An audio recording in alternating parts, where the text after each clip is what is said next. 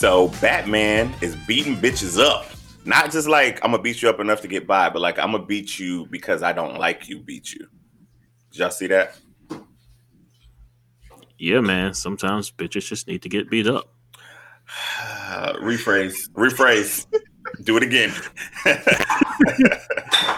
I'm using that as a general term for representation of people that just need to get punched. Not talking about specific gender. That's a unilateral word. I don't specify that word to mean what people normally specify it to mean. That's a specific term for. I'm mad you missed on the J line that gets you out of this. Oh. No, I was not going to. I feel like that wouldn't have helped me. That probably would have made it worse. Wait, yeah. Which line are you talking about from Bitches and Sisters? Or which one are you talking about? Okay. I'm going 99 Problems. Oh. Does that? No, does that it still makes. No, it doesn't. Yeah, I don't think it does. Yeah, I thought of both of those and immediately thought that would make the situation because then it quantifies it from back to the gender thing. Yeah, I thought you were going with sisters get respect, bitches get what they deserve, which is definitely No, I was gonna go with not a bitch in the sense of having a pussy, but a pussy having no goddamn sense, trying to push me. That one, that would have worked. Missed opportunity. Yeah, it would have worked. Missed opportunity. Sorry. But that trailer looks dope. Suicide Squad. Yeah, I'm all the way in. Also looks for dope. A darker and moodier Batman. Yes. Just be who you are, man. Are y'all thinking? Yeah, that's real. Are y'all thinking PS4 or PS5? For what? For that game. Oh, I was talking about the trailer for the movie, but the game is PS5 all day. Okay. Yeah, it's not coming out till next year. Yeah, there's no way. And then Suicide Squad. Well, no, they said They said it'll be on current gen too. But but it's it's gonna be like it's the first year-ish of the new generation. We're gonna release everything on the old one too, try to get these numbers up. Yeah. Those are when they're still trying to basically cater to the old gens before they cut their stuff off. Speaking of old gens, welcome to the Triangle Nonsense Podcast. I am here today with two friends. I am TR Paper Stacks, also known as, for today, JRPGGANG. Next to me, not really, we have the Father. State your business. Yo, this is Chuck Father. Today I got that big, super, ultra black, big Lotto energy. I want an explanation on that at some point because I have no idea what that means. No frame of reference. But next to him, we have Marcus, a.k.a. I spelled my name right, also known as, state your name. Known as MLB MVP, home run champion, stealing base champion. We're going to talk some baseball today. I'm ready to get into it. Super excited. What you know about stealing base, man? Oh. I used to run the base like Juan Pierre. Is that the one you want? I was about to say, which one are you going to do? Well done. There's a lot of stolen bases references. I went with the one that was Jay and Marlins. It fits perfectly into the pocket. That's you. Yeah. All right. Good for you. So today we are doing our first battle for Series 2, the video game comparisons. What is the best video game from our childhood times, which is everything up until 2000, the mid-tiers or the PS2, PS3 generation, 2000 to 2013, and current gen. What we did that you haven't seen is we decided we were going to randomize what game got presented. So we had to prepare for everything. We put our names into a randomizer and spit it out to see who would present what game. And the results are, drum roll please. First, doing his old school game will be, let me make sure I say it right, Charles, a.k.a. the Charles Father. What game are you going to be doing, Charles? A.k.a. Big Ultra Black Lotto Energy. Today I will be representing the old school for the old school, kicking the OG status for the old school with The Legend of Zelda Ocarina of Time from Nintendo 64. I feel like before you say it again, you need to explain it. After this, we're going to take a brief moment and let you explain what the hell that means. So, second in the randomizer popped up me, a.k.a. JRPG GANG, even though I'm not doing that game. I will be presenting why The Last of Us is the finest example of video gamedom to come out of video games between 2000 and 2013. And last but not least, we have Marcus, who is presenting what? MLB The Show. Sorry. Isn't that Inspector Gadget? That was definitely No, Spencer Gadget. It was That was- it was the show. I heard Inspector Gadget. I mean, it's the same. It's the same Is tune. I it? didn't do that part either. Yes, if you listen to them, they're both very very Marcus. similar. They're Inspector. I'm not even willing to argue with Chuck about this, man. You got this. All right, so those are the 3 games we're going to be presenting. How we want to do this? Do we want each individual? We want Charles to explain his name first. And Yes, that's what we want. Big Ultra Black All right. Lotto Energy. LATTO Energy. Big Ultra Black Lotto Energy. Nope. So my name is celebrating the Black excellence coming from 2 musicians in the hip hop industry this week. First, we have one Nasir Jones, aka Nas, who released, I don't know what number album this is for him, but it's called King's Disease. It's one of his finest projects to date. I don't even call it a single. The song that he came out with that played before the album was released was called Ultra Black, which is him being his super black girl loss, but in a very positive way, not necessarily a pointing down and looking at you funny way.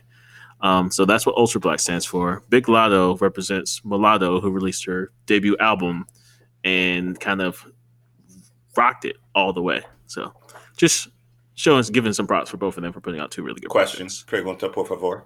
Yes. So you're saying Nas, very influential in hip hop, blah, blah, blah. Are we talking about like the mulatto who made the song with Gucci? Yes, who was on the rap game with Jermaine Dupri, but then turned down the contract that she won because it wasn't enough money So for her. we're saying Nas and mulatto's influence in hip hop are equivalent, that they both had to be mixed into this name. Is that what we're saying? Well, I wasn't talking about their influence. I was just giving props because they both put out good albums that came out Friday. I was not referencing. I'll their leave it influence there. I won't say another word. Continue. Yeah. Marcus, you don't have any thoughts? I'm still processing. There was a lot of information that just came at me. Did not know there was a person named Mulatto that was rapping. So I learned a lot of things in the last 30 seconds.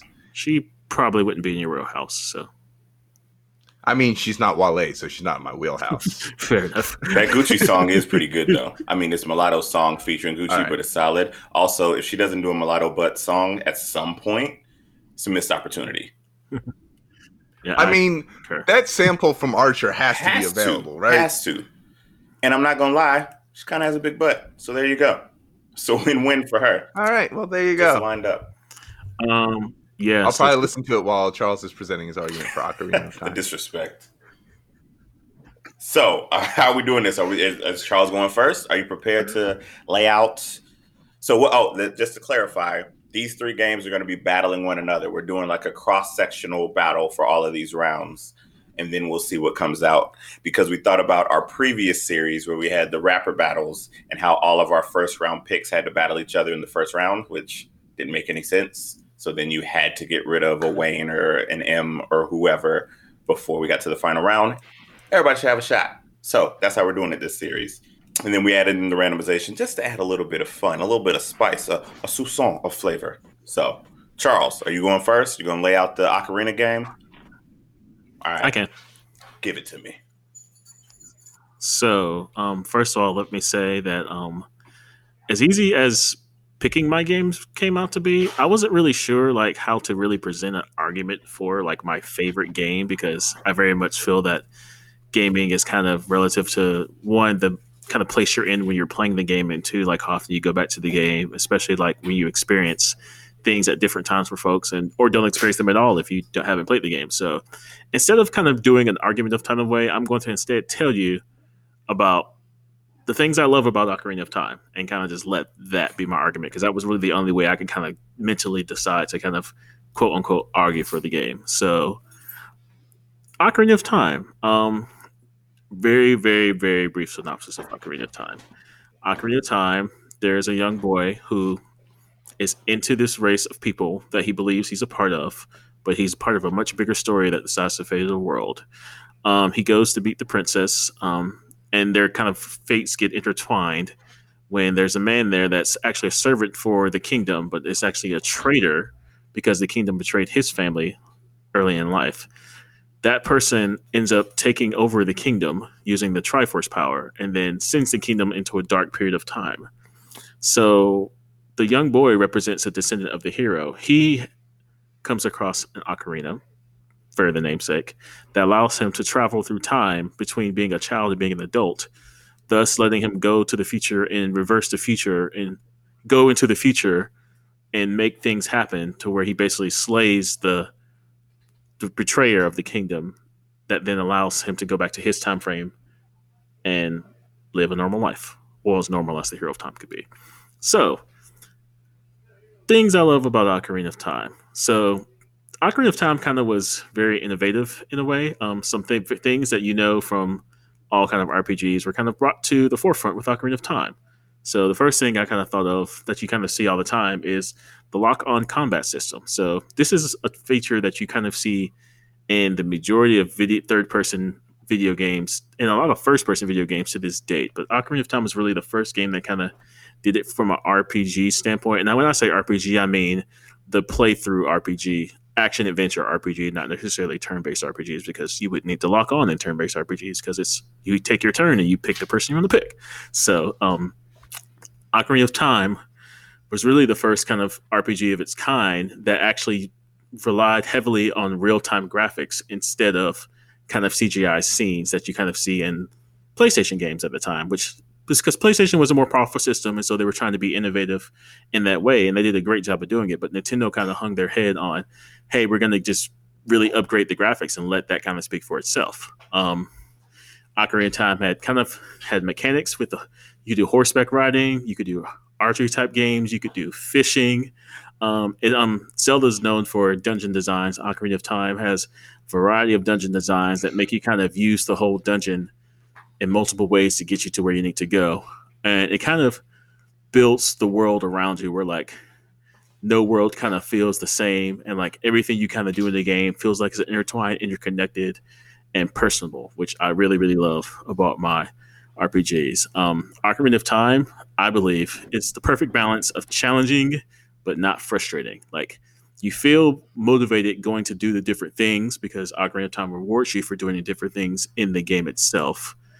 It rewards you for exploring things that maybe not be off the beaten path, but it still kind of intertwines itself with the game. But it doesn't let you go too far off the ledge so that you get lost in that exploration. Which Tim desperately needs. I do.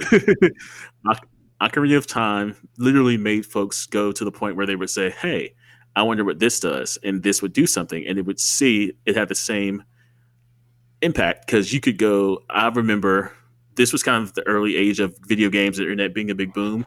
I remember trying to, after I beat Ocarina for a time, just looking to see people's different experiences and kind of saying the different things that they were able to do that maybe go back and play the game and see how that would react with different things as well. So the best compliment I could really give Ocarina of Time is that I sincerely wish, from a video game perspective, I could go back to that period of time when that came out, so I could really get the feeling that I got the very first time I completed Ocarina of Time. Because I will say, I sincerely feel that video games rarely today, in today's age, and maybe being an adult might have part to do with this, just you don't get that same feeling of completion you get. It's more of a, damn, I finally finished this game, finally. Because I feel like marketers today kind of throw just a whole bunch of smorgasbord of things at you to kind of make it work. And I'm not speaking that as I'm speaking to my overall video. So there's plenty of games that have come out in this gen that I've had that feeling for. And those are the ones that I kind of get through. The rest of them I kind of end up putting to the side. Ocarina of Time stands the test of time. It feels like you're actively a part of the game. And I feel like that's comparison to games today where you're just kind of playing through the emotions of the game to get to a finish point as opposed to being entrenched in the game. You'd be hard pressed to find games that work that action RPG type style in 2020 that don't pull something from Ocarina of Time. Whether it's minor items that you get required for the story that aren't required for the story, but you kind of get rewarded for completing them, and it helps. Secrets only accessible after completing different parts of the game. Like you beat a dungeon, you get a weapon, then you could like say the hook shot. Then you could use the hook shot back in this part of the level, back in this part of the world to get you to something else. So you get new techniques where. I'm sorry. Go ahead. I mean, have a couple of questions. I want you to continue because I'm learning a lot because I'm not as familiar with Zelda. Okay, well, I'll finish in a second then. New techniques for winning boss fights. They help you kind of expound on new different areas, such as well. The last thing I will say about Ocarina of Time is that Ocarina is the measuring stick for how video games are judged. Like, there's a reason Ocarina to this day still is one of the highest rated games of all time. It's the game that every game after it was created was put against, regardless of the genre. Ocarina is the franchise. In the movie realm, Ocarina would be the movie that changed the way you view movies. Older movies highlight how things were pre-Ocarina. New games indicate how things are post-Ocarina. That's the biggest legacy for Ocarina of Time. So that is what I have. What would the movie equivalent of Ocarina of Time be then? I thought a lot about that, and I don't have that answer quite yet. I think there's a bunch of things you could pull from that maybe, but I don't. It's hard because I feel like with movies, there's so many cross-branded genres. You could literally have to go through every genre to see what that would be. My initial thought was Inception. That's a good. That Inception, I have a really good argument for. Wait, you're saying Inception changed the way you viewed movies? Because I don't agree with that premise. I think Inception set a tone for the next era of movies. We're wild off subject right now, so I don't. Yeah, we don't need to get into it, but that might be something to discuss at some point. I'm sure we'll have an Inception Tenet conversation at some point. Still off. Did you watch the latest Tenet trailer? I'm confused. But going back to Zelda, I'm confused, but they have my money. Yeah, I'm gonna watch it. Yeah, they put Ricky in it from Baller, so I was already gonna watch it. But so going back to Zelda though, I guess somebody has to do the counter argument, right? Is this the best Zelda game? Would be my first question to you. To me, it is. Yes. Okay. It sounds. And the reason I say that, there's a couple different things. There's a couple different arguments people make when they make about Zelda games. A lot of people say Breath of the Wild. Everybody that says Breath of the Wild is the best Zelda game is either a jaded Zelda fan that wanted something new, or a person that wasn't a Zelda fan that saw Zelda's new format and loved it. That they basically loved Fallout games. Those are the people that love Breath of the Wild. That's not to say Breath of the Wild isn't a fine video game, but it's 808s and heartbreaks. That sounds. I haven't even played Breath of the Wild, and that sounds disrespectful. Wow. Okay. Having played both, that's wild out there. Oh, I mean, I understand that Ocarina of Time is 100% innovative and important in the history of Zelda, right? Mm-hmm. But there's some just pure technological advancements that are made by the time you get to Breath of the Wild that makes the game smoother and easier to play. Just simply because technology's improved, because screens have improved. And going with that, I feel like we can have the conversation about whether that's true for Ocarina, but what you described is people then looked at that game and said, all right, we're going to steal this, and this, and then put it into the new games. I feel like Breath of the Wild has been that for the last couple of years, where it's new game came out, it's open world, you can explore. Okay, is it Breath of the Wild? Nope, not quite. It doesn't do this like Breath of the Wild, doesn't do that. And everybody's trying to get that feel that Breath of the Wild had. Talking about Ocarina again, when you were describing it, at least as someone who didn't have a 64 and didn't play it, to me it sounds like a Link Between Time, which came out first, correct? So Ocarina basically enhanced Link to the Past. Thank you.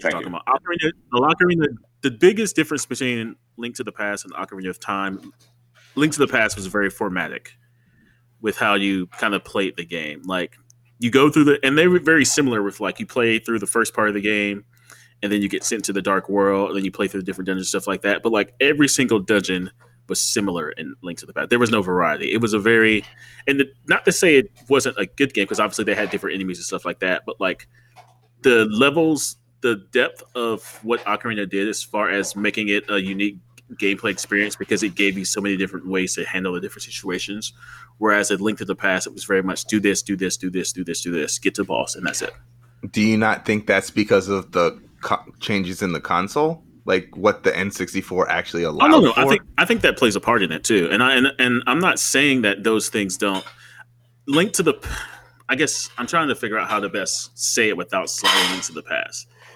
It's widely kind of known in the Zelda community that Link to the Past was first and a great Zelda game, but people don't say Link to the Past is like usually when people talk about best Zelda games, they say Ocarina, they say the first Zelda, and then they say Breath of the Wild. Like Link to the Past is usually fourth on the list, and it's because as good as Link to the Past didn't jump the first Zelda because even though it did all those things from a technological standpoint, it still felt very formatic and it didn't feel like refreshing.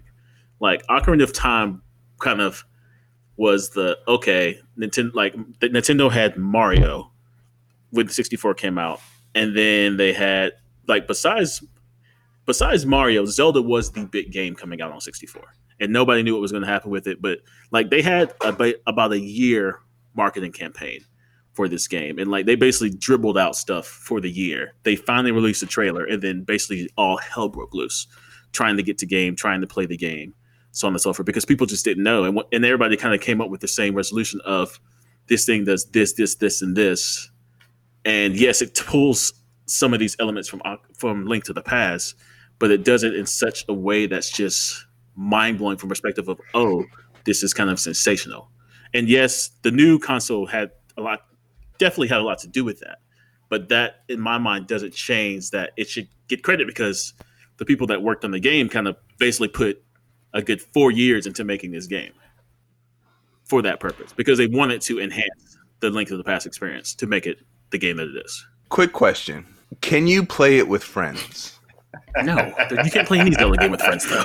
No. But, like, just as far as, like, informationally, as, like, it's part of the gaming experience, right? If you came over, like, am I just sitting on the couch watching you play? Yes, but the thing is, that's exactly what people did when that game came out. You gonna hand me the controller, though, Charles? I mean, I wouldn't let you play on my file, but I would let you go on your file and play yours, and I would sit and let you play. I feel like back in those times, it wouldn't even matter if you let him play on your file. Like, what is he going to do?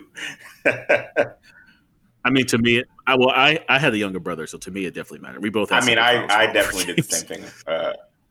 I mean, worst case, I'm going to play a Epona song and ride around on a horse for a while. I didn't know that back then, though. You could have done something to completely ruin my game. I mean, Charles today would let you play, no problem.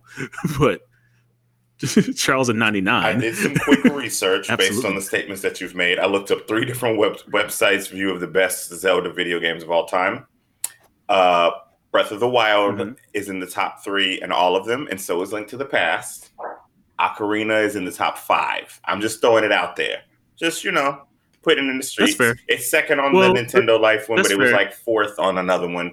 But I did have another, and that's neither here nor there. I'm just throwing it out there. I think there's so many, the top like 6 Zelda games I feel like are concrete, and then they just move around based on your preference. But I will say it seems like everybody puts Breath of the Wild top 2 for the most part. It's either 1 or 2 in pretty much every list that you look at. I think Ocarina has a little bit more movement. I am a person who played A Link Between Worlds, which from what I understand is basically just A Link to the Past. So that is why that triggered when you described it. I was like, that's what I did in A Link Between Worlds, but I had the freedom. You could go to whatever dungeon you wanted to go to in whatever order. Like, it didn't control you. Mm-hmm. And you could jump back and forth freely. Honestly, A Link Between Worlds was the first Zelda game where like you could literally go to any dungeon and not do it. Like even in Ocarina of Time, there's still like some semblance of order you should go, but you have options. Link Between Worlds was the first one that it basically like you could go here, do this, you could go here, do this, and like basically the items that you get open stuff up will help you if you have them. But if you don't, you can. Well, there was some of them you couldn't. And then I do remember going into one and being like, I can't clear this gap because I didn't have the hook shot. I don't know, the hook shot. Yeah.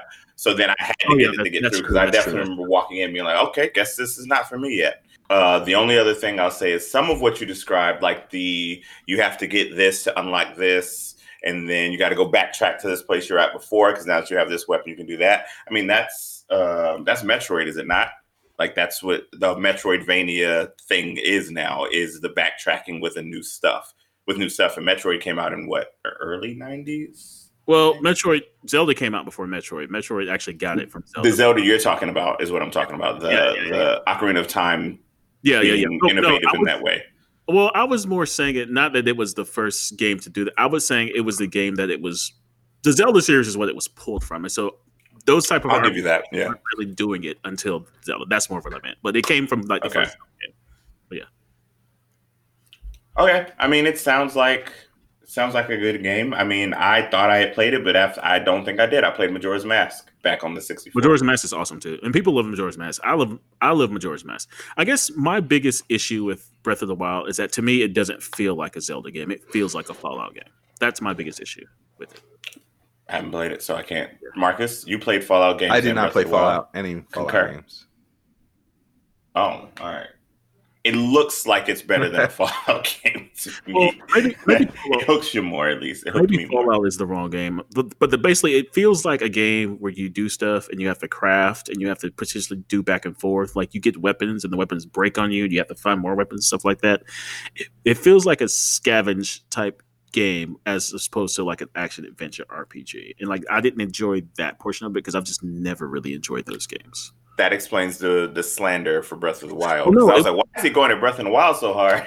Yeah, when but you I mean, first start your description, it was calling like, it- basically what I'm saying is it's a play school video game. Anybody Well, who likes it has a palate that's not developed.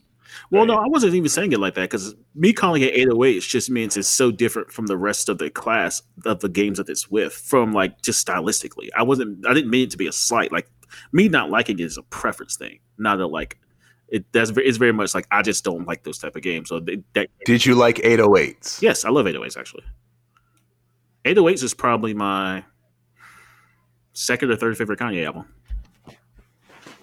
He said second or third. Yeah, I love 808s. See, you shouldn't have told me that. That's one of those things you should have just took to your grave, man. I like 808s. I am a person that likes 808s, but second or third?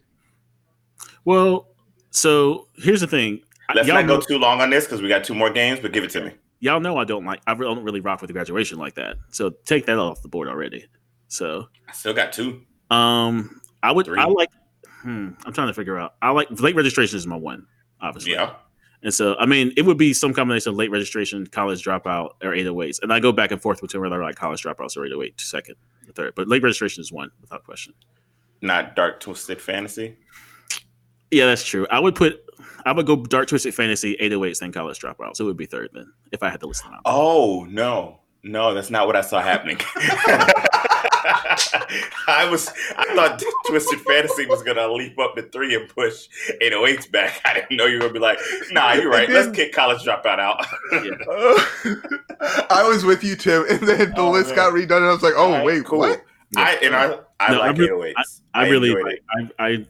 and it goes back for me. It goes to like what do I listen to the most between those? I listen to the ones in the order. Those the order I basically listen to them to, and that's always been. I really love 808s though. I don't think I've listened to 808s in years. Yeah, I liked it when it came out. I played it a lot when it came out. I will still, and I am not one who loves. We're off topic. I'm gonna do this real quick, and then I'm gonna jump into my game. I like Dark Twisted Fantasy, not nearly as much as everyone else, though. I'm the same way. I like it more than 808s and Heartbreaks because there's more songs on there to me but it wasn't I still prefer College Dropout and Late Registration. Late Registration being my favorite. Graduation is about even with it for me. It's 3A and 3B. But Twisted Fantasy is after. 808s is after all of those. So, in my opinion. And before Yeezus. That's fair. And then before everything else, release after Yeezus. All of it I'm done. One I more don't thing need it. before you move on. Do you think Kanye's first 5 albums are all classics? Well, obviously you don't. No. 808s. Okay.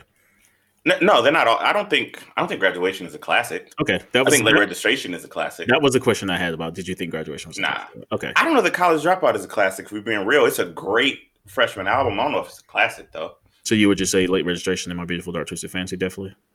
Yeah, and Twisted Fantasy is from the artistry. Like, I respect it more than I like listening to it. Kind of like To Pimp a Butterfly. I respect it a lot more than I listen to the whole album. I'm not shading that album. I know great, you're not. I know you're but not. it is a damn good kid in that. It's the third one that I like. Like, I like the other 2 more. You're not the first person I've heard say that. I think I still like it more than Good Kid. But I mean, you're talking about those 3 albums. It's impossible to me. I love Good Kid. No, I love To Pimp a Butterfly and Damn as well. So I mean, but like when you're arguing with those, like yeah. Anyway, They're all great though. That Yeah. has more of an argument for having 3 classics than Kanye's first whatever albums. If you said all 3 of those are classics, I'd be like, all right, I just disagree on one of them. Wait, we don't think all three You of those don't like listening to Pimp a Butterfly? I don't listen to it as much. Obviously I like some of the songs because they're great, but I don't sit down and play the whole thing. I can do that with the other two albums. Start them at the beginning, play through, and be like, yep, I'm jamming to the whole joint. There's maybe 1 or 2 songs on Good Kid. Yeah, that's maybe it. But then to Pimp a Butterfly, just running the joints, they're not pulling me as much, is all I'm saying. We're at 30 minutes. Really? So you don't like black people, Tim? I don't like That's black what people. I mean, whew. Pardon? Oh man, Japan changed you, dog. I felt this way before I left. We had a big argument about it at Aiden's house. So actually, I remember that. I remember that actually. I enjoy the shout album. out to Aiden. Shout out to Aiden. Source of like 1,000,000,001 hip hop arguments that we've been in for 10 years. Yeah, with intent because he does it on purpose. He just does, waits absolutely. for me to walk in and goes, "What can I say about Slaughterhouse?" And then waits for the reaction, and I take the bait every time, like an idiot.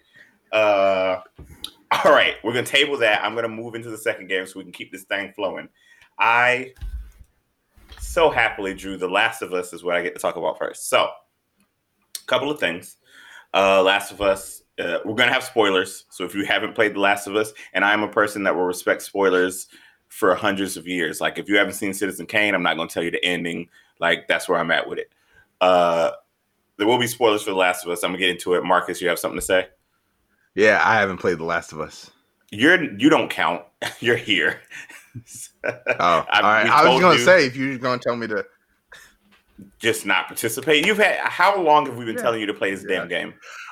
I don't do zombies. Watch the damn game. It's not complicated. Go on YouTube, watch the game. The story is good enough to watch it as a movie. The HBO special we have coming indicates that is true. Okay. And Anyway. I would like to follow up with that are there zombies in that movie? Mm-hmm, mm-hmm. They're not zombies. Yeah, I don't do zombies. Though. They're not zombies. They're infected. They are functional zombies. I mean, I guess. Technically, they didn't die. Continue about your zombie game. Okay.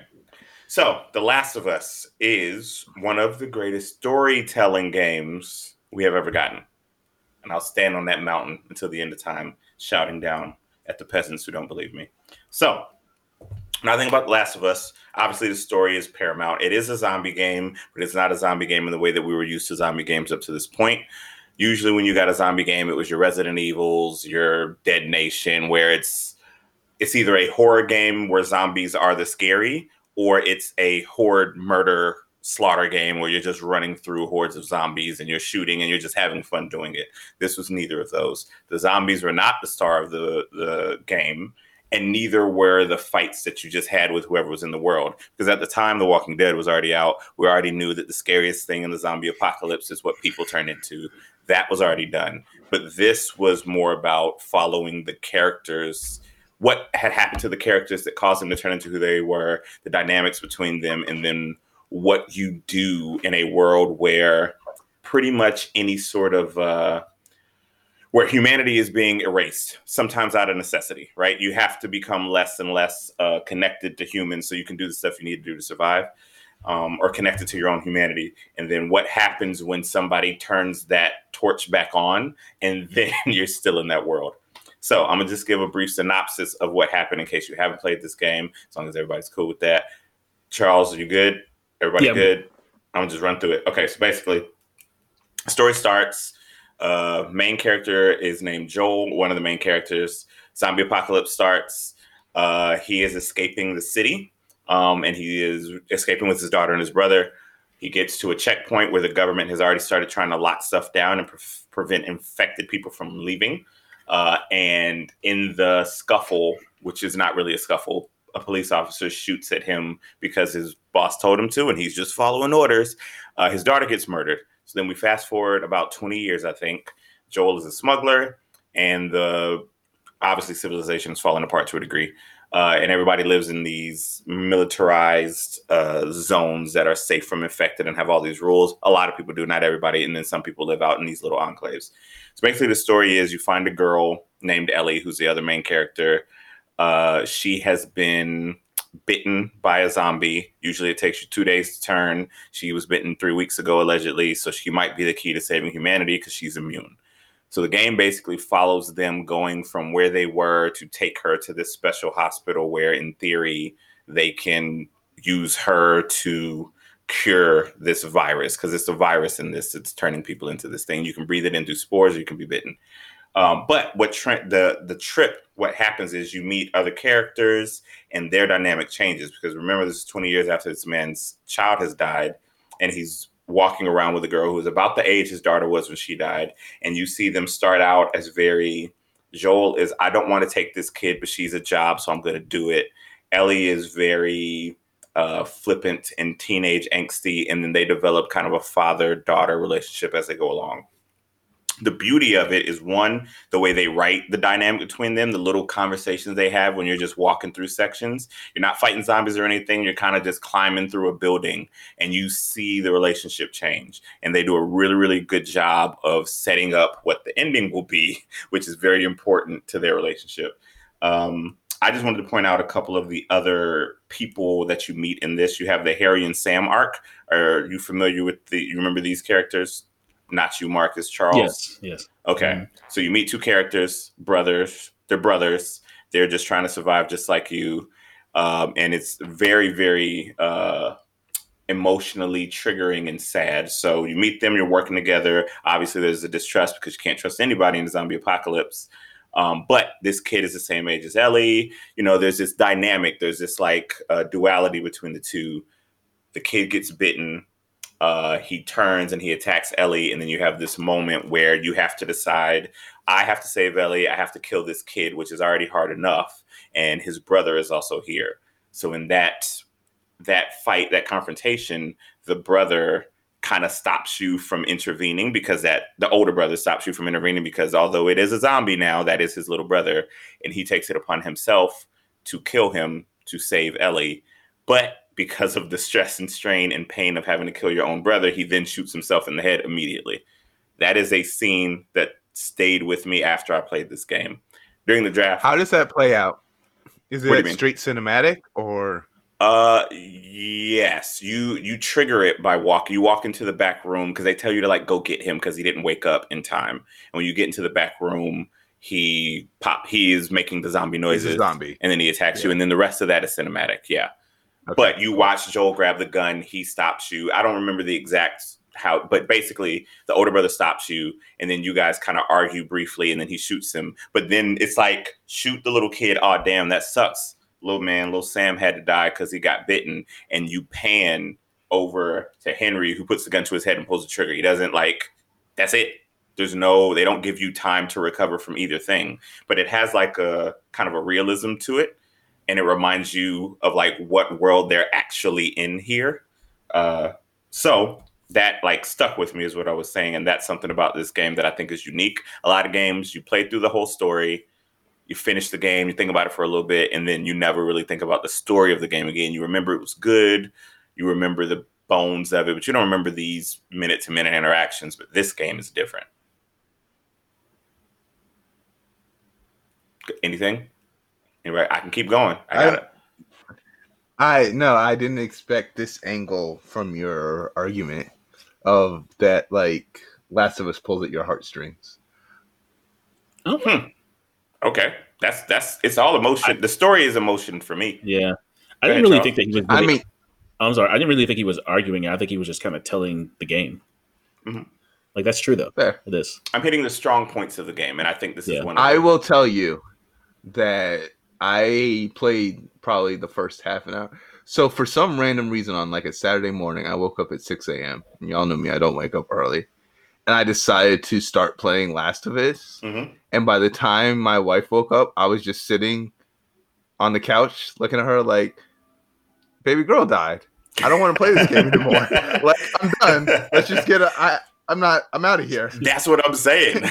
But there's like 6 of those moments in the game. So yeah, I think that's a skill, like to be able to do that and do it well. It didn't feel cheap on any of them, because a game could do that where it's just like a throwaway. It's like, okay, we're looking at you, Call of Duty. Exactly. It's like I don't care how many Modern characters you're gonna Warfare. kill. Everybody's dead. Yeah, like okay, another main character died. There's no main characters. I got it. Shit's So yeah. pathetic. So there was that moment. There was another one with a guy named Bill, and I won't go too deep into this one, but he's just a character that helps you move forward in the story.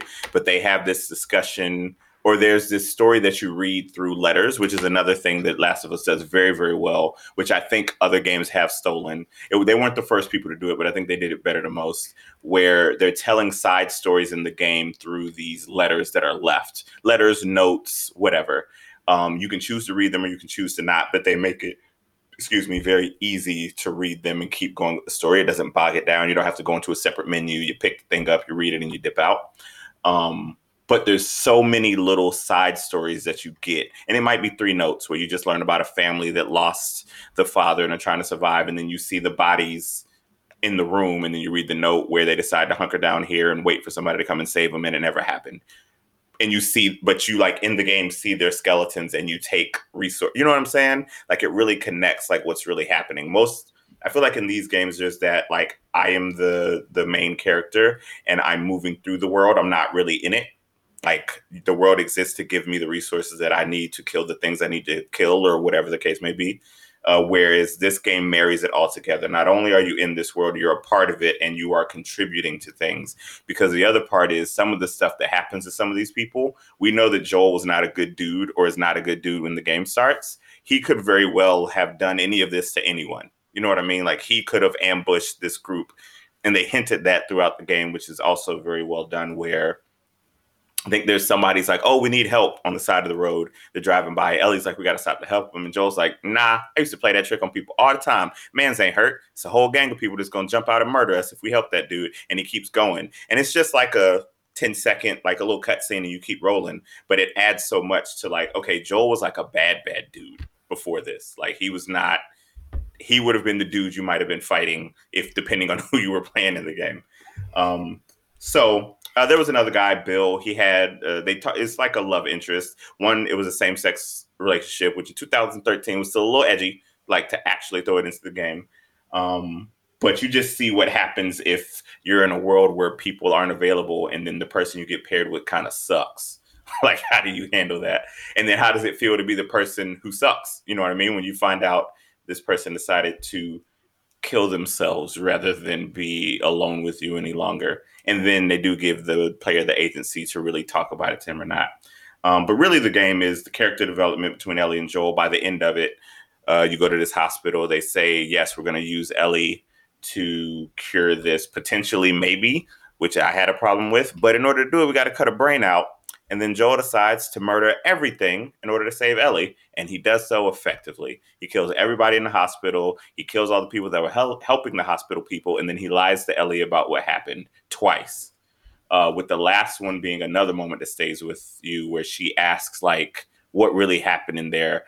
Is everything that you told me true? After he's told her the doctors said that there is no cure and they didn't need you. That's why we left.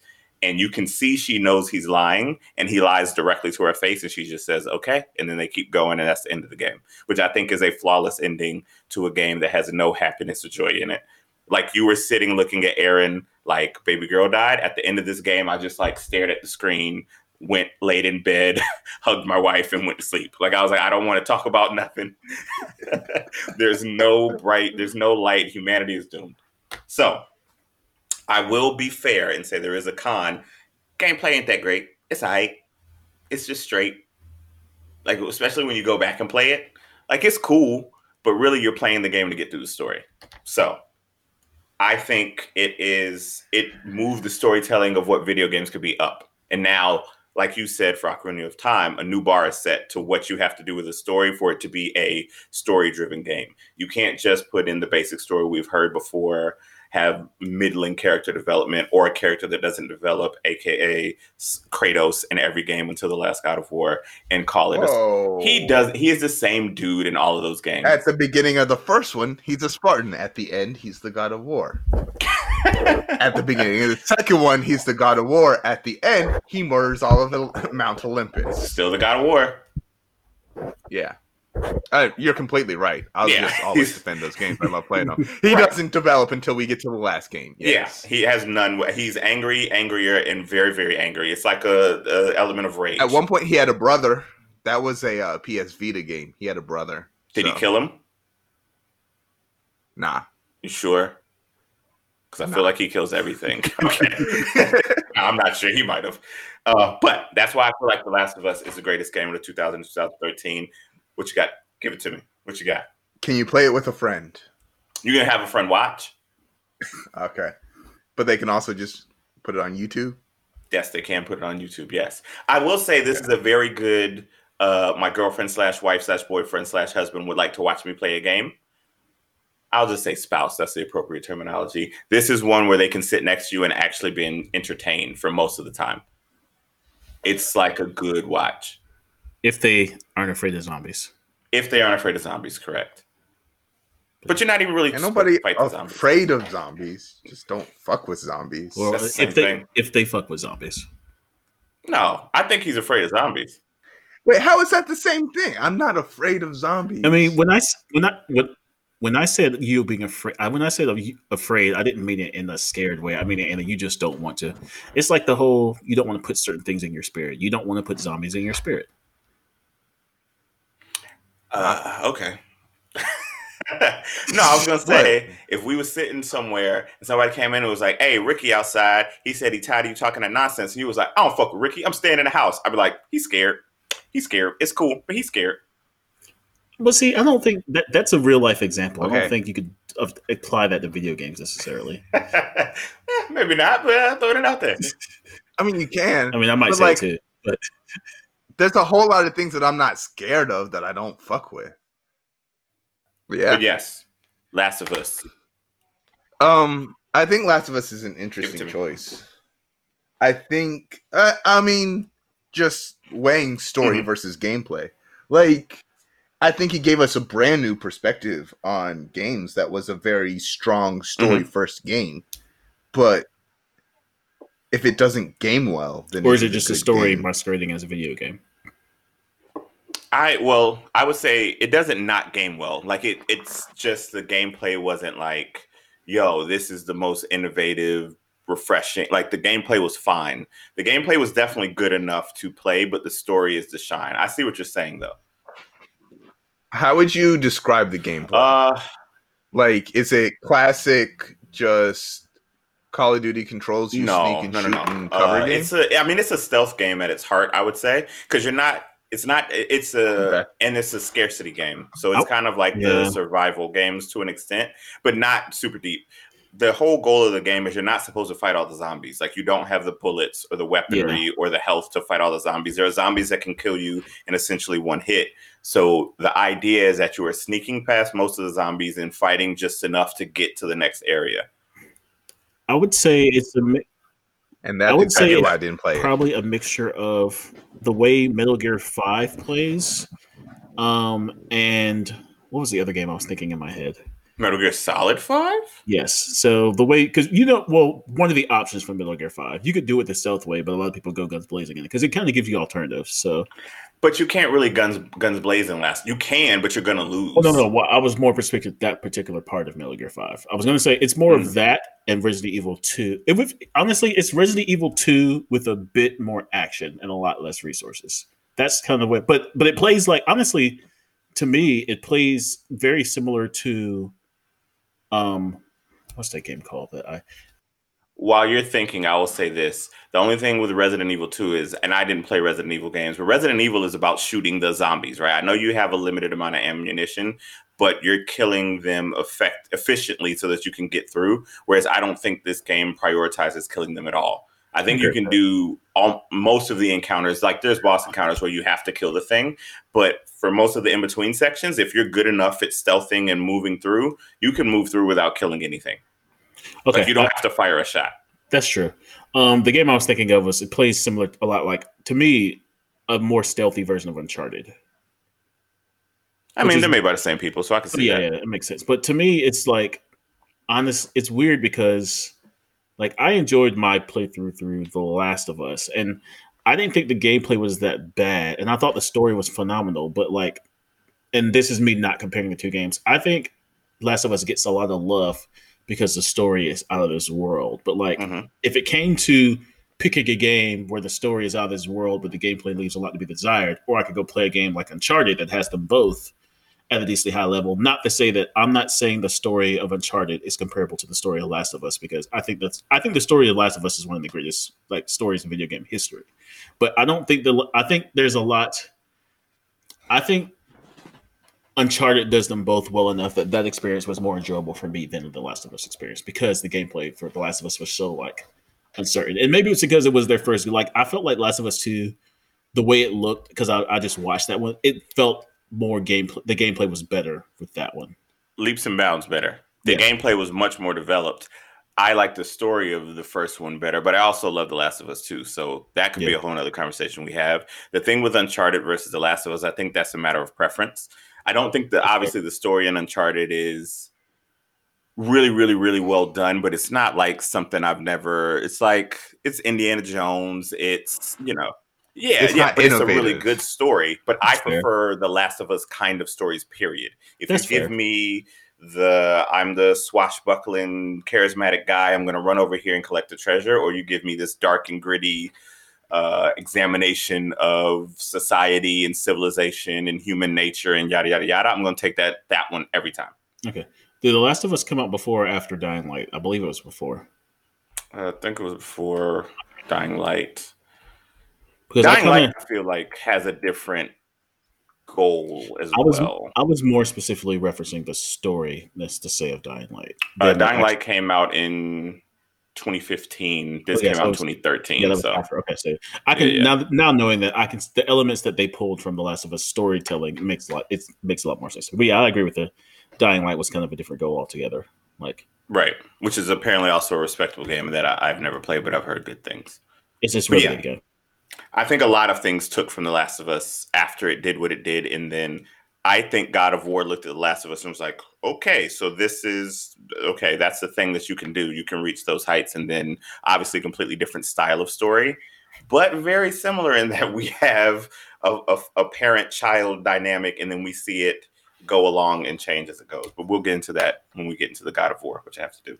So that's all I really have for it. I think when I looked at the cons for it, I was like, the gameplay isn't crazy. I cannot think of another con. It's the perfect length, I think. Wait, you think that game you don't think that game's too long? The Last of Us 1? No. Yes. Last of Us 2? Hell yeah. Okay. Last of Us 1, I think, is perfect. I felt like Last of Us 1 was decently long too. Like, I don't know where they could have cut out. I don't know where they could have cut.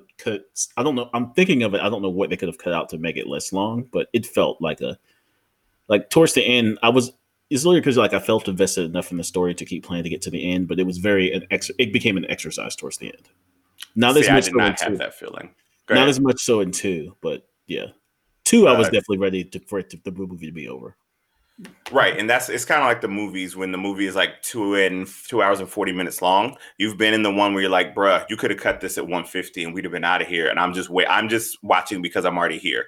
Yeah. Whereas some of those movies, they do that, and you're like, it didn't feel that long. How long was Infinity War? Shout out to the Snyder Cut, which is what, 3 hours? 4 hours? 4 hours. I'm going to be in for all of them. Infinity War wasn't that long, but Endgame was massive. Endgame maybe is what I'm thinking. Endgame was long, but it didn't feel super. It didn't feel as long as it was to me. I knew it was long because I've been there for a long time, but it didn't have that. All right, wrap it up, to me at least. The second watch through definitely did, but the first one, no. I get that. And so Endgame in theaters the first time felt like we were there a long time, but we needed it. You were like, hold on, we got a lot to wrap up right here. Right. Everybody calm down. Like, we'll get through this. And then you watch it back and you're like, all right, we're still here. I know what's going to happen. It doesn't work the same. Speed this up.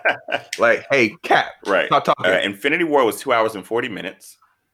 What was Endgame in? Honestly, it did not fit. Well, Infinity War, there was action throughout the entire movie. Avengers. Literally down to the last second. Y'all are people. Endgame was 3 hours and 2 minutes. Go ahead. Yeah. The Infinity War jumped out the gate with Thanos murking people. Because it started on the ship. And the rest of the movie he just went straight into it. Set the tone. Yeah. It's like, Y'all know what the fuck I'm this gonna is. bust his ass, and So I am one. So Yes, did it Endgame. did. That's true. Are y'all are Infinity War over Endgame, correct? And then we have to get into our last game. Absolutely, yes. Or at I'm least I am, Endgame over definitely. Infinity War all day. Like, it's not even close. It is close because Infinity War was still great, but I like Endgame better. Marcus. I'd probably go Endgame. Oh, all right. I thought it was just me. I feel like we had this conversation once, and I said that, and everybody was like, "Brah, Infinity War is superior." So Infinity War gets a lot of like, honestly, what I expect from the Suicide Squad movie. Just you get this split into teams, and people are going places, and it's just too many chess pieces moving around. I'm like, I don't want to keep up with all this. Like, what? Why are War Machine and Girl like on it? Like the teams were just random. A lot of it didn't make sense. And the choices for why they split up and what they were doing after they split up was some of it was, come on, son. Like we could have maximized these teams too. I could understand like wondering who was who, but them actually splitting was because he was scrambling to get all the Infinity Stones, and they were trying to stop him. Yes, I understand why they decided to split up, but the motivations were not all earned, is my feeling. And the like. Also, why are you doing this way? Yes. The hubris involved of like, we can stop him if we split up. Like, no, y'all have one stone, get everybody together. We're going to lock this down because otherwise we're pretty much screwed. Yeah, y'all turns out that's true. When he was at 3, that was enough to end this. Yeah.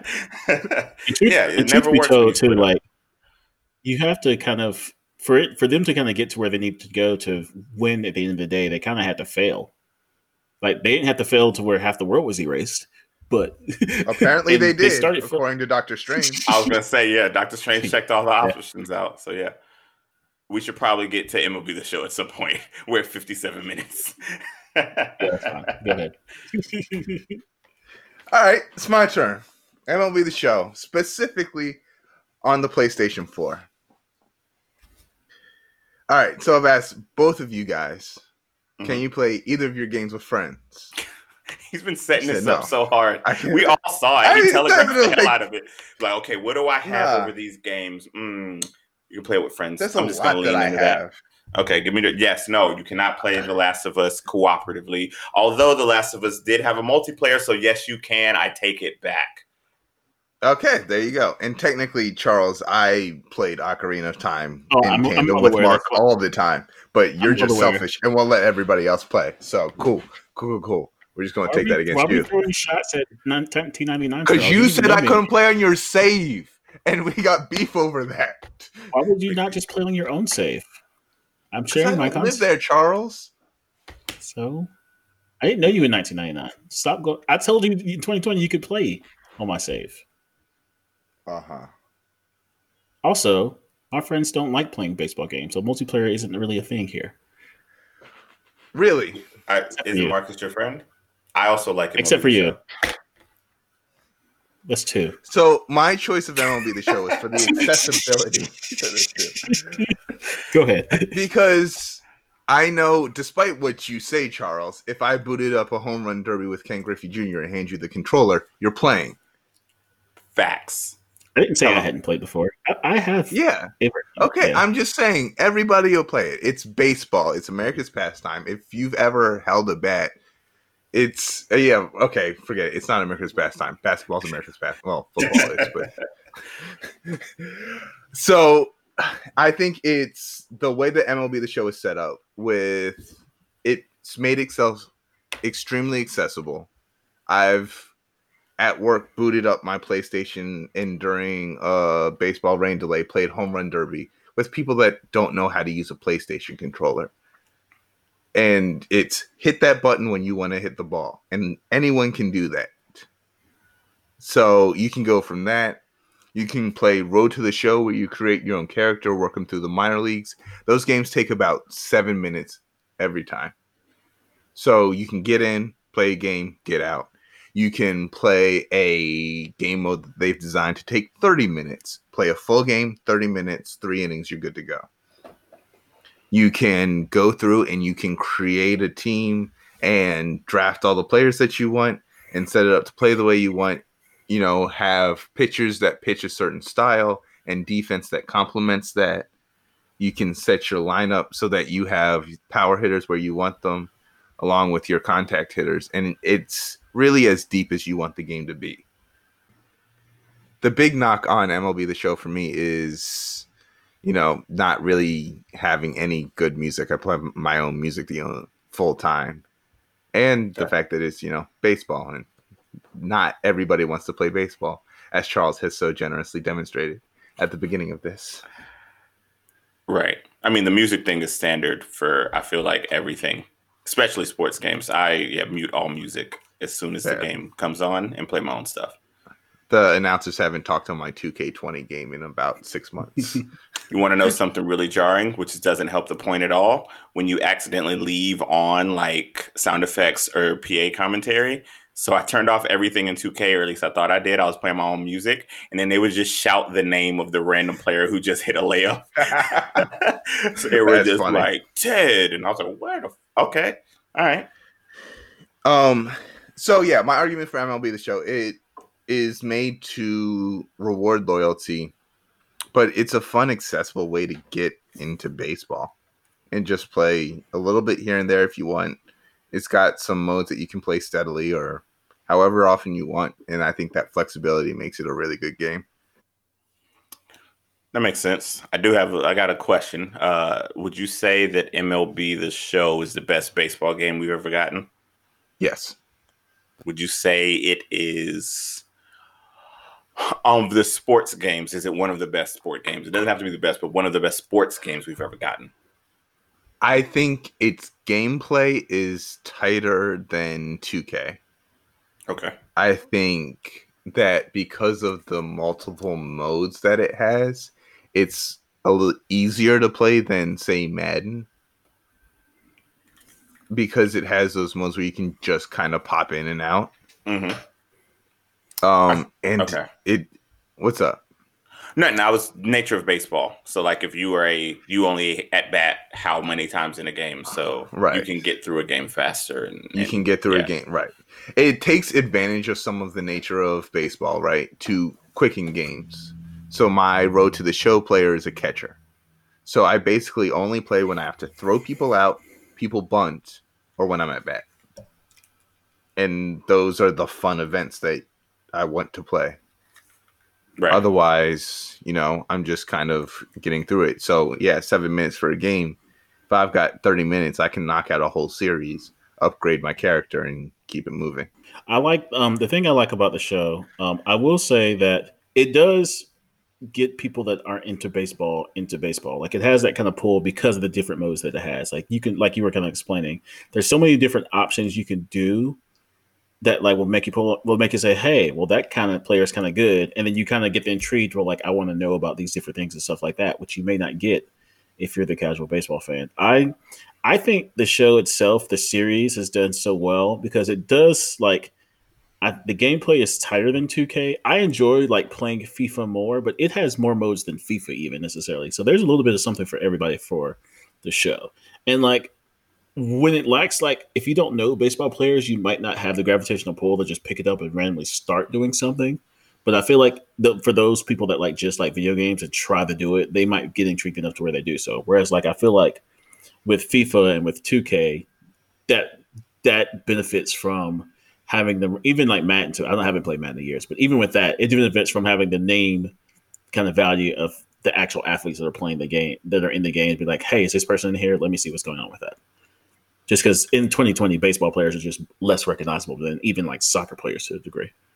I mean, definitely. Yeah. And baseball's done that to themselves. But I think that within those multiple modes, there's challenges based on historical players, current players. Yeah. So you can go up and the game can ask you, hit a home run with Babe Ruth.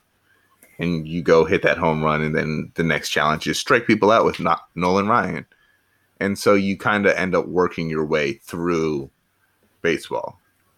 It's kind of like, do you remember there's college football games where they had to play the classic games mode and you had to do specific things? It's kind of like those things. Mm-hmm. Yeah, I think they've done that in a few games, and it works like every time they do it. Even I think there was a couple of, I don't remember if it was 2K or not, where it was like play this fourth quarter moment. You got to score you're Tracy McGrady. You got to score 14 points in a minute and a half. Right. And then they start doing those for live games too. Like, you're Devin Booker, score 50. Gotcha. Some of the stuff that you're describing, was MLB The Show the first to do those things? I know Home Run Derby has been in baseball games forever. Franchise mode has. What does the show do something different? Are you talking about a specific year? I guess I should ask first. Or are you talking about the show as a whole? Or did we pick I'm talking 19? about it as a whole because okay. I don't think the differences between the years are significant enough for us to even differentiate them. I think I know what you're trying to ask, Tim. You're basically talking about like the modes where like you cutting out the meat in the rest of the games and just playing your parts. I feel like games like Madden, even like to a degree, like NCAA football, where like if you're a running back in the road for the Heisman, you're playing those specific moments, stuff like that. So those have always sports games with the individual type stuff where you're the individual player. They have those different things that you could do. See, I feel like they didn't do that. And did they do that in like the NCAA and stuff? I thought you ended up playing like if I was a running back, I still had to block on passing downs. If I was a wide receiver, I mean, you do, but I ran all the routes whether I got the ball or not. I mean, if you're starting running back, yes, but like you would play those, but you have the option to where you could simulate and play the big moments too. And like Madden was the same way where you did certain things. And like, I guess what you're saying is, but in the show, you can choose to whether you want to play the whole game or whether you want to play the big moments, right? So it's not correct. Like you have to do that. And you can choose on a game by game basis. Yeah. Right. Show too. I guess what I'm asking is how much of that was the show put it in, or the show just did a really good job of implementing these things that have already been present? I think the show really refined a lot of these things. Gotcha. I think the process of for example, in Road to the Show, when you're in the minor leagues, you play 5-game series, right? Okay. And you have about a 20-second load in between each game. So you just keep going 1, 2, 3, 4, 5. And you don't have to exit out and reload the game every time. And so it just becomes efficient like that. I appreciated that greatly when I started playing. Because that's the thing that annoys me with 2K, where it's like I play the game, I'm out. They do a little bit better with it now in the last one that I played, where you can just hit, play another game. But I thought that was great about the show, where it was like, just run it until you have to go back. Right. So as long as you're facing the same team, you're just good to go, which actually helps you playing wise because you can actually get into a rhythm as a player, right? And you can start looking for the pitches you want and get familiar with how your player bats and, how people are pitching you. And so I think in the way that they built it, it draws you more into the game, and that's what makes it special. Gotcha. Yeah. I mean, I definitely do not disagree that MLB The Show, it seems like it takes all the elements of baseball games and just does them at a very high level. Right. Which I think is something to be applauded. It got me. I played baseball games, I guess, when I was in like middle school. There was like some random like Sega or Super Nintendo or something baseball game that I used to like playing. And they're always fun. That's the thing about baseball games. They're always at the very least fun for the most part, as long as the hitting is fun, because that's all you really care about. That's all you care about. But the show does and has done for a very long time, a very good job of representing baseball. I think there is something to say for the fact that, is there another baseball game that it has to compete with? RBI Baseball, which is made by the league, but they mostly made it to compete on mobile platforms. Gotcha. Okay. So I think there's something to say for the fact that it's like, we don't really have, it's the same thing with, I guess, everything now. Madden 2K, you have what you have. So there's nothing to look at to say, oh, this could have been done better. At least FIFA has Pro Evolution Soccer, where people will say, okay, gameplay is better in PES, franchise mode is better in FIFA, but there's some back and forth, but there's really minimal that you can say about the baseball game. Another thing I'll give the show a shout out for is it doesn't do the monetization stuff the way 2K does. It seems like it's in there, but it's not intrusive and it's not in your face, whereas 2K gets in the way of the motherfucking game. 2K weaves it into literally everything, every mode that you play. And MLB The Show does a great job of keeping it into one mode, which is your dynasty team, your Diamond Dynasty team. And you literally pull packs of cards for that. Yeah. But if you're not playing that, and cards are given easily, you get a card just for turning on the game every day. So Which they're is not a negative. stingy with the thing. Because Mans yells at me every time I turn on a game. Welcome back to MLB The Show. We're going to give you a card. And I'm like, all right, every single time? No, just give me the card and keep it quiet. They're just happy you're here. Yeah, He's he's just so enthusiastic. He needs to bring it down a notch. So yeah, I think I agree with everything that you said about MLB The Show. We're gonna have to get to a vote here. So I would say in comparing the three games, I feel like MLB The Show is a representation of a well executed video game, but I don't know that it pushed any boundaries, did anything differently. If I'm putting it in the sports sphere, I don't. And this is just me talking. I don't know that it's like, you remember when such and such game came out? I don't think it's going to be that in the future. That was impactful, where we talked about Madden with Vic. Like, that was a thing. Right. Like, everybody I remember the NBA Live that had Iverson on the cover, and how much fun it was to just break people down from 3-point, because that game was broken and you could cross over anybody. But like, those kinds of Tecmo Bowl is something that people from our generation always remember. I don't know that it has that. Right. So I don't, but I do think it's the best example of a tightly woven sports game that we have now. Okay. I could go with that. Has everyone exhausted their arguments? Are we ready to vote on what's going to move on to the next round? Does anybody have anything else they would like to say? I do have one thing, but I'd like y'all to go first. I'll say my thing just since I'm on a roll here. Mm-hmm. But having the only sports game, I would say that there's a level of escapism that comes with sports games in particular, when they, especially on the Road to the Show mode, where they give you your own storyline and you create your own vendettas against teams, you create your own rivalries, that is somewhat immersive and is appreciated. And being able to do that in 20 minutes is unique and nice. Okay. Got anything to say to defend Zelda Ocarina of Time, Charles? No, I think I'm solid. The only thing I wanted to do is, because I do think it's a good point of the fun factor playing with your friends, I just want to reiterate that The Last of Us had a multiplayer factions. It was well regarded. I only played it a little bit. I know I think Steve and Eddie probably put more time into that than they did the actual game. They loved it.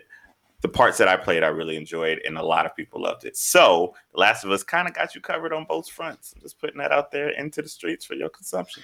So we're voting for 2 games to go through. 2 games to go through. You do not have to vote for your own game, obviously, if you have been swayed. I thought we were voting for 1 game to go through, and then doing a 4, because I thought this was going to be 4. We'll do 1, 1, and 1, and then the final. That's what I thought. I could be wrong. That's what I thought we said initially. No, I think we usually vote out one thing, because remember we had. Go ahead. No, I know that when we talked about it, I know that's what we usually do. I thought we were going to make this one a shorter one, though. We don't have to. That's what I thought.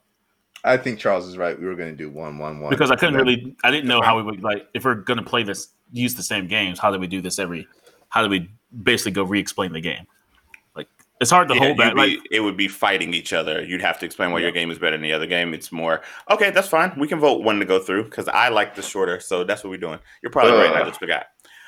So what is the one game that makes this vote that makes the decision much harder? Okay, well, let's do this then. Let's say you can't vote for your own game, because that takes away a vote for your own game. All right. Yeah. Who wants to go first? Who's the oldest? I was going to go with let's just go in reverse order where we did our discussions. So either way, I'm going. Either way, Marcus. Either way, you're going first. That's fine. Charles just did that so he could go last. But go ahead. Yeah, right. Correct. Charles, can I play on your save though? No. Okay, I vote for Last of Us. Yeah, thank you, Charles, for sticking to your guns. Terrible decision. All right, so I got to vote second. Yes. Oh, I can't vote for my own game. Ugh. Yeah. Nope. So I was like, I'm definitely voting for The Last of Us. No one swayed me here. Yeah. I guess I would go Ocarina for what we're doing and the representations. I mean, from what he described, it sounds like a great, and it's a great game. Everybody knows it's a great game, and it's from one of the greatest franchises we have. So, see what being petty gets you, Marcus. I wasn't even being petty. How am I the one being petty? You won't let me play. That's facts. I mean, I guess I should have said I would let you play in 2020, which is what I've been saying consistently. So, which I would, just not in 2019. Shouldn't have changed his vote, but go ahead. I mean, it wouldn't. Yeah, that's fine. I'm going to vote for Last of Us. Yeah, Last of Us wins. Now I got to look up more on their multiplayer so I can describe it better. I mean, you don't have to. All right. So with that, The Last of Us is going on to the next round. Put a little check mark in the old booklet next to The Last of Us. I will be honest. I feel like I cheated because I picked like all like top 98 plus Metacritic score games for mine, at least the last two. But we'll see what happens. I like this that only one's going through because that's going to make this very, very interesting. MLB The Show got robbed. Did it? I mean, it was really it was in a club it shouldn't have been in. Walking to a bad neighborhood. It's a good game. It's great. It's a nice guy. But I mean, you know, it was like we're having a conversation about best rappers of 2000 and 2010s, and it was Jay-Z, Fabulous, and Jadakiss. Somebody wasn't supposed to be there, is all I'm saying. And I ain't talking about Jadakiss. All right, now that we have that vote done, Last of Us has moved on. I expected a response. I was really trying to bait him. The Last of Us will move on into the next round. So that means next week we're going to do another randomization and make sure that you don't argue the same game. Is that essentially how we're going to do it? Or are we just going to pick out who does what? Yeah. Okay. We're going to. I'll leave this. Everybody's going to shift one. Okay, shift one. I'll just shift. Okay. Sure. So that means I would. Which would give me Streets of Rage. Charles has. Charles, what's your second gen? Super Smash. I don't know about. Oh, thank you. Yeah, Super Smash Melee. And then I have God of War. And Tim has God of War. Ugh. Oh, that'll be fun. Yeah, I told you. I mean, Streets of Rage versus God of War. I couldn't even not laugh. Good luck, Smash. Yeah, so that will be next week. God of War versus Streets of Rage 2 versus Super Smash Brothers Melee, correct? The GameCube joint? Okay. Yeah. Melee. Man, how do you do it, Charles? What's the I just listened to Melee. So I would like to thank everybody for listening and staying with us through Series 1 and in Series 2. If you just came in Series 2, thanks for joining in. We will continue to bring you thoughts, perspectives, and point of views from the things that are important to us at the Triangle Nonsense podcast. Once again, I am TR Paperstacks. That guy over there with the kid is Chuck Father. You dig? And the other guy that is next to him is Q. Thank you for your time. Have a wonderful day. Stay safe, and we out.